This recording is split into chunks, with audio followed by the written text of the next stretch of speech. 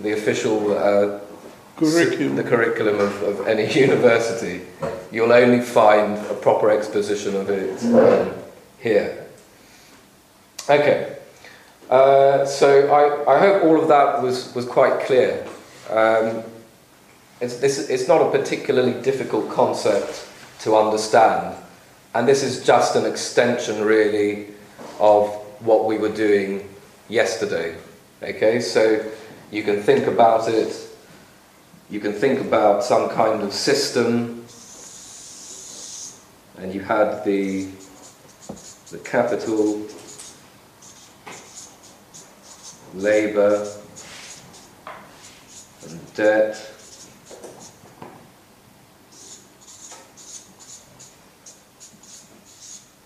Okay. The first lecture we looked at incremental changes to output from adding 1 unit of marginal labour. Second lecture yesterday was me doing the same procedure with capital, and there we had the exact definition of marginal productivity of capital in a similar vein to marginal productivity of debt. You look at the total output caused by the application of 1 unit of capital relative to the cost of that marginal unit of capital. And then finally, we went through debt, marginal productivity of debt. Now, these are just the main factors that one would look at. You might have many more. You might look at the marginal productivity of something completely new. But that's the whole point about this form of analysis. We're not assuming that output is solely from these 3 facets. If there's another facet that we think has an influence on output, well, then the same exercise can be done again. You know, so there's nothing to restrict this form of analysis. Obviously, you have to take into account how other things might be influencing the variable that you're trying to look at. And that is this whole point about changing one thing, but keeping everything else the same, and doing it for each of the variables that you want to look at. Okay? So, there we have it. Marginal productivity of debt, negative in 2006, if not already a lot more negative, as Keith was saying, if you aggregate everything as you truly should be aggregating it. And so the consequence of further deficits, further monetization, is not going to be beneficial. It's not going to have any nominal increase to total output. Maybe that will take 2 or 3 years to see in obvious fashion, but the signs are already there. And as Professor said, there's difference between the way that people aggregate all of these figures. Some people have yet to see it go negative. They're sort of saying 2015. If you look at the data as it's presented from the Treasury, we went negative for the first time in 2006. At the moment, though, we're positive at half. So for each dollar of debt put into the system, apparently we get half a dollar of extra output. But I wouldn't believe that at the moment. Actually, I think there's, if I can interject, I think there's an analogy to a black hole and the event horizon of 1. Once you get to less than 1, you have the dilemma that every additional dollar is producing less than $1 of GDP. And of course, if you stop the borrowing, then GDP is going to fall further, so they have to keep doing it. Once you fall below 1, I think the spiral into the singularity at the center is a given, unless you change the game in some way. And we will be talking about how you should change the game, and it involves gold bonds, but that's not the topic of this conference. A very large part of this problem is, of course, the explosion of debt, the absolute number, which shows the magnitude of the debt. And we actually put our finger on the reason for this, because gold has been forcibly removed from the system in 1973. Well, the date you can't pinpoint it, because when first Nixon announced that he's going to default on the short-term debt, international debt of the United States, the impression was given that this is a temporary measure. We might go back to gold. We are not throwing gold out yet. So it took another 2 years. It was not clear which way the cat will jump. And in 1973, they officially announced that gold was being eliminated from the system, from the international monetary system. And as a consequence, we know, and the amazing thing is that economists at the time didn't even look at this problem, but we know that if you remove gold, you are removing the only ultimate extinguisher of debt. Because if there is no gold, what they call repayment of debt is not really a repayment. It's just shifting debt.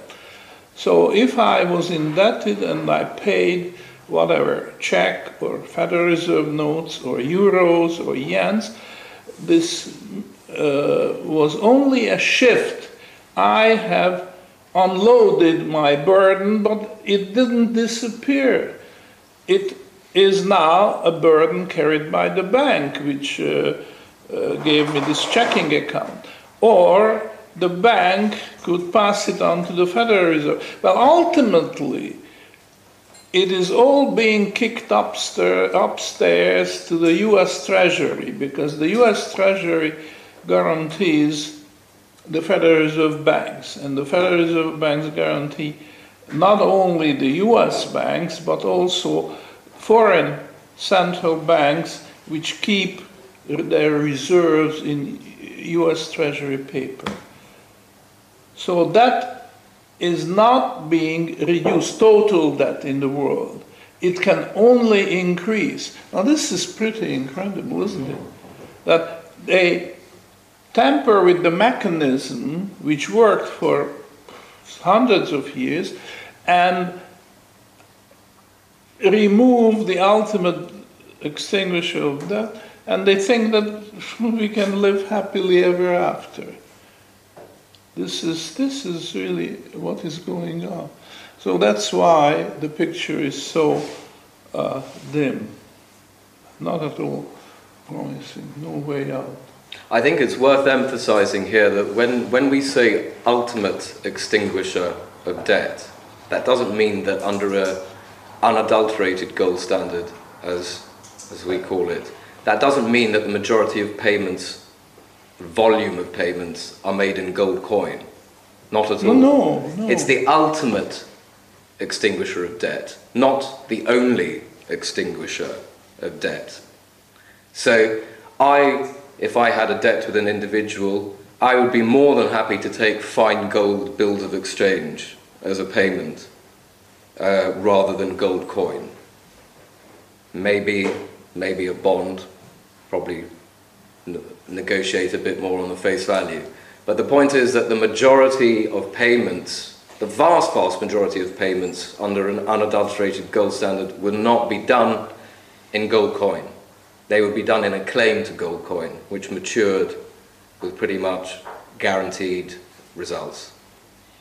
But that's exactly what they've removed. And that's what they've removed, you know. Gold is a silent witness. Only at the margin did it really move around.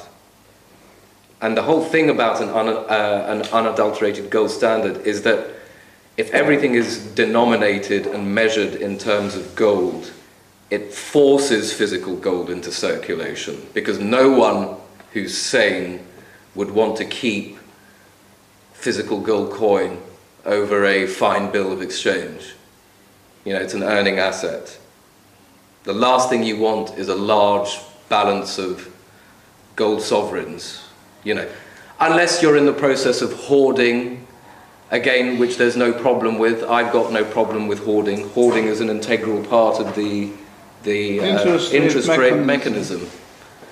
You know, but so that's just one thing to bear in mind. If you read somewhere that a gold standard is not practical, those people don't understand what a true gold standard is.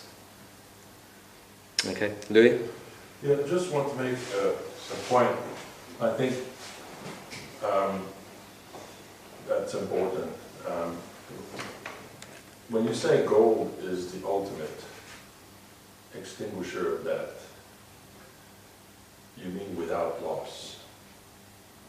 You mean what? Without loss? Without loss, because... Oh yeah, well, that's... No, but I think, you know, the other way to extinguish debt is to default.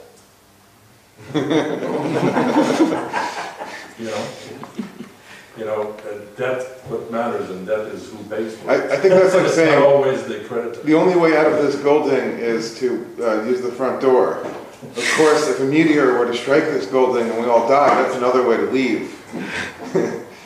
Not necessarily the preferable way. Well, it ruins your credit. well, it will be interesting if you say later on we'll have a lecture on how do we move on to reset. Yeah. I mean, and I'm adding this very quickly here. Don't believe anything that you read about a gold standard unless it's from one of us, because they don't, you're all laughing, I'm not laughing. Okay, they don't understand, they really don't understand what we mean by a gold standard. And frankly, I have no idea what they mean by a gold standard, so that's good as far as I'm concerned. I've been reading a lot that they want to peg the US dollar to gold, and you know, I mean, I don't want to do that, none of us here want to do that, and that, I think we'd conclude, would be utter failure at some point, so stick to us. Been there, done that. That didn't work. It didn't work. Now, the underlying philosophy of the official economics, as it's being taught at universities today, is that the US dollar is the ultimate extinguisher of debt, because you can always roll it over. So when the debt matures, it's just a matter of bookkeeping to print new bonds and put a more distant maturity date, and that can go on forever. Now, what is different today is that we have a proof now, which everybody can look at and evaluate it, that the so-called sovereign debt crisis is just a denial of that axiom. The government cannot abuse that in this way. Just roll it over forever and don't worry, because the government has the power to create value out of nothing. So right now, what they talk about is the sovereign debt crisis in Europe. especially in Euroland, but also in Britain and those countries which are outside of the European community. But watch for the day when the headlines will talk about the sovereign debt crisis of the United States, because that's the end of the road. The buck stops right there. But they are not yet talking about it, only Europe. Because the European governments are irresponsible, they are lying like Greek government or the Spanish or Irish or whatever, you see. But in the United States they know the rules and they stick with it and so on and so forth. You see, if it was possible to create an ultimate extinguisher of that paper money in the United States, it would be possible to create make the euro that way, make the yen that way. But this is the proof now, and you can just look at it, look at the evidence and see what is happening. There will be a sovereign debt crisis of the United States as well. And it's just a matter of time, and not a long period of time either. I think you can add to it. Absolutely, absolutely. I think the interesting thing to observe, and it probably has surprised a lot of America bashers, is A, how strong the dollar is at the moment against the other currencies, and B, how it has actually, all of these crises have initiated outside of the United States first, and are being drawn towards it. Okay? Never was it the case that America collapsed and then the world collapsed. Okay? The world is collapsing around America. And America is going to be the last one to collapse, as Professor said. But when America collapses, I don't know whether we'll already be in ruins, in Europe, but that will be the end of the game, full stop. And we're approaching it very quickly, very, very quickly indeed. So America being the last one to go through this, as I think they will, France, Italy, Spain will all be in destitution before America is, in my view. This is to do with the fact that the dollar has a slower declining marginal utility than any other currency. Even though it is still declining, it's declining at a much lower rate for the dollar than it is for any other currency.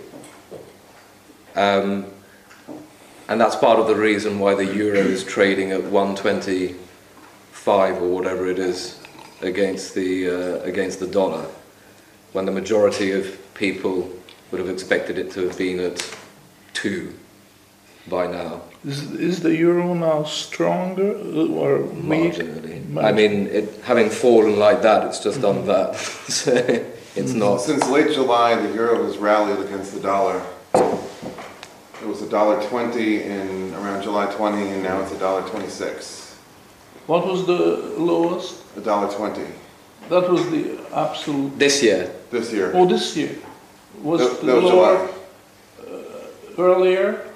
I think in 2008 it was lower, wasn't it? Yeah. I think it was $1.16 or something. We were below par in 2000 or 99 when it first started. 80 cents. Yeah, 80 cents was the all-time low. Really? Yeah, 1999. That was in 99, wasn't it? Or 2000? Well, sure, because Well, there we was started no- at 30 and then they fell off. No, when it was first introduced, it fell below par to 80 cents. Oh, really? Yeah. Oh. So that's the early history. That's the early history. Yeah. Yeah. and then it established itself at a much. What was the? The peak was 136, 140, 140. One, Yeah, 40 something. 40 something. Yeah, $1.46. Yeah. Anyway, currencies have nothing to do with that. Rudy. Rudy? Sandy, looking at this circle, capital is kind of in two forms. One is invested capital, the real machinery, the physical stuff, and then there's cash lying around. Mm. But actually that cash is also debt or debt back. Yes. So this makes it a little bit, so my question is, you say US will be the last. Mm. What about China? I mean, China's got real capital, real wealth. It's all the manufacturing's gone there, and their currency potentially could outlast the dollar. I don't know. Yeah, I mean, might do, but I'm just thinking that they've got how many trillions of dollars worth of US treasuries in their bank vault.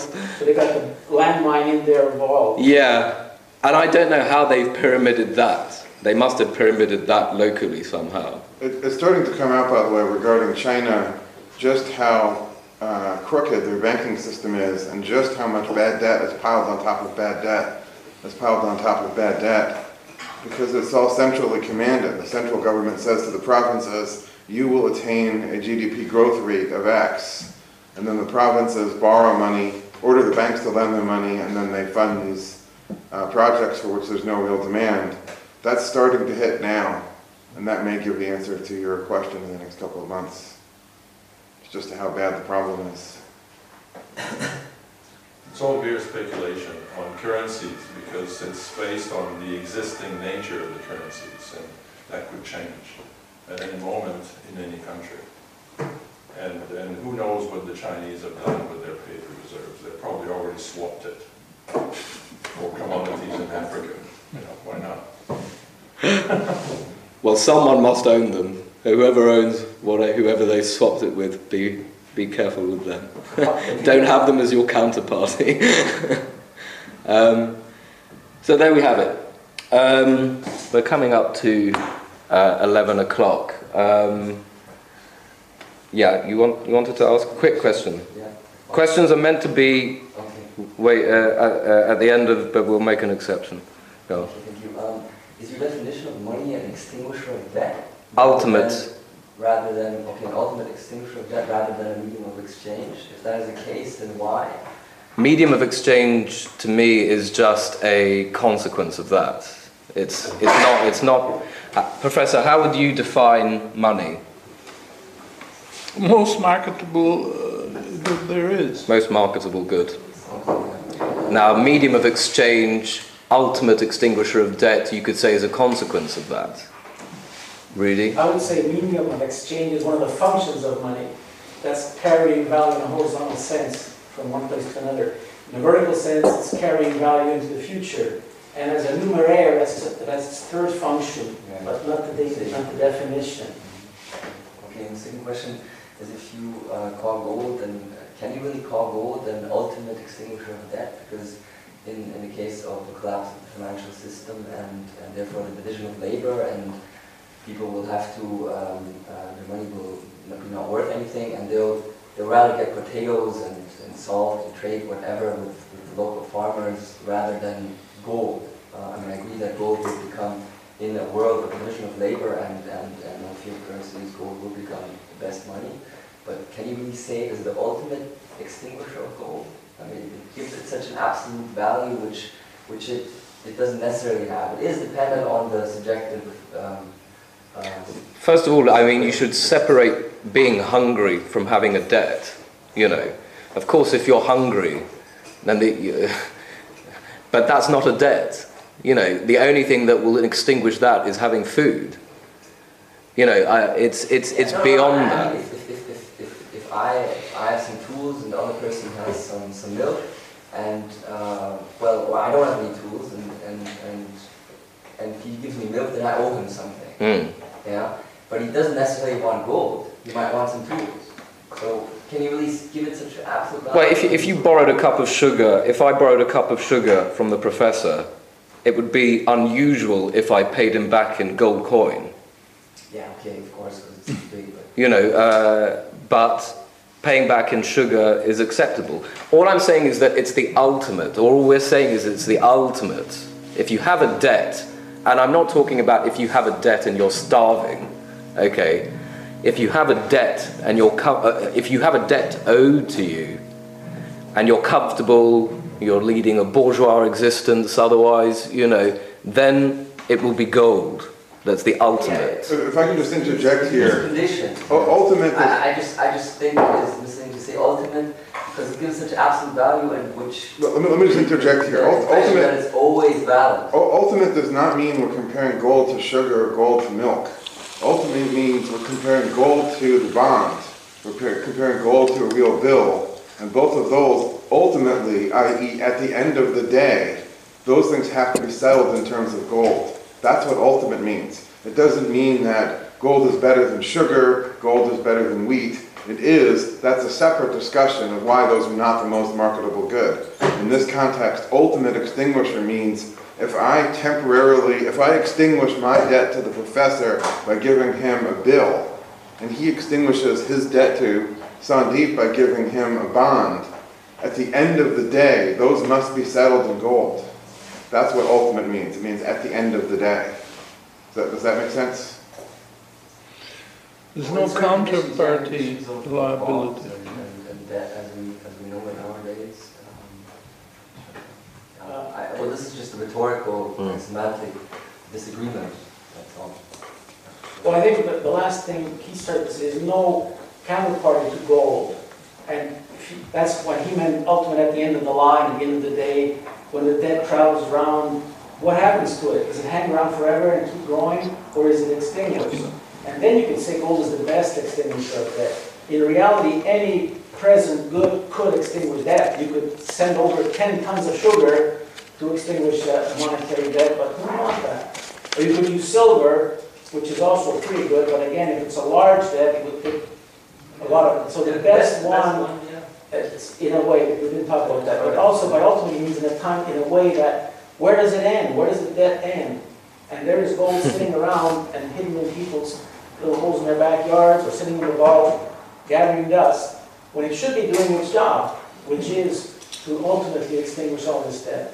That's what it means. Not once the gold coin is paid, there is no more debt. right.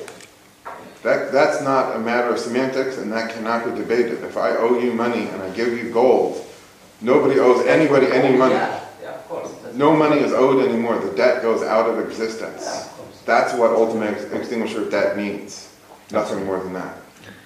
Okay, we've hit 11 o'clock. We'll have a half-hour coffee break, and back at 11:30 for Professor's second morning lecture on... Ludwig, would you like to make the announcement now or at the beginning of...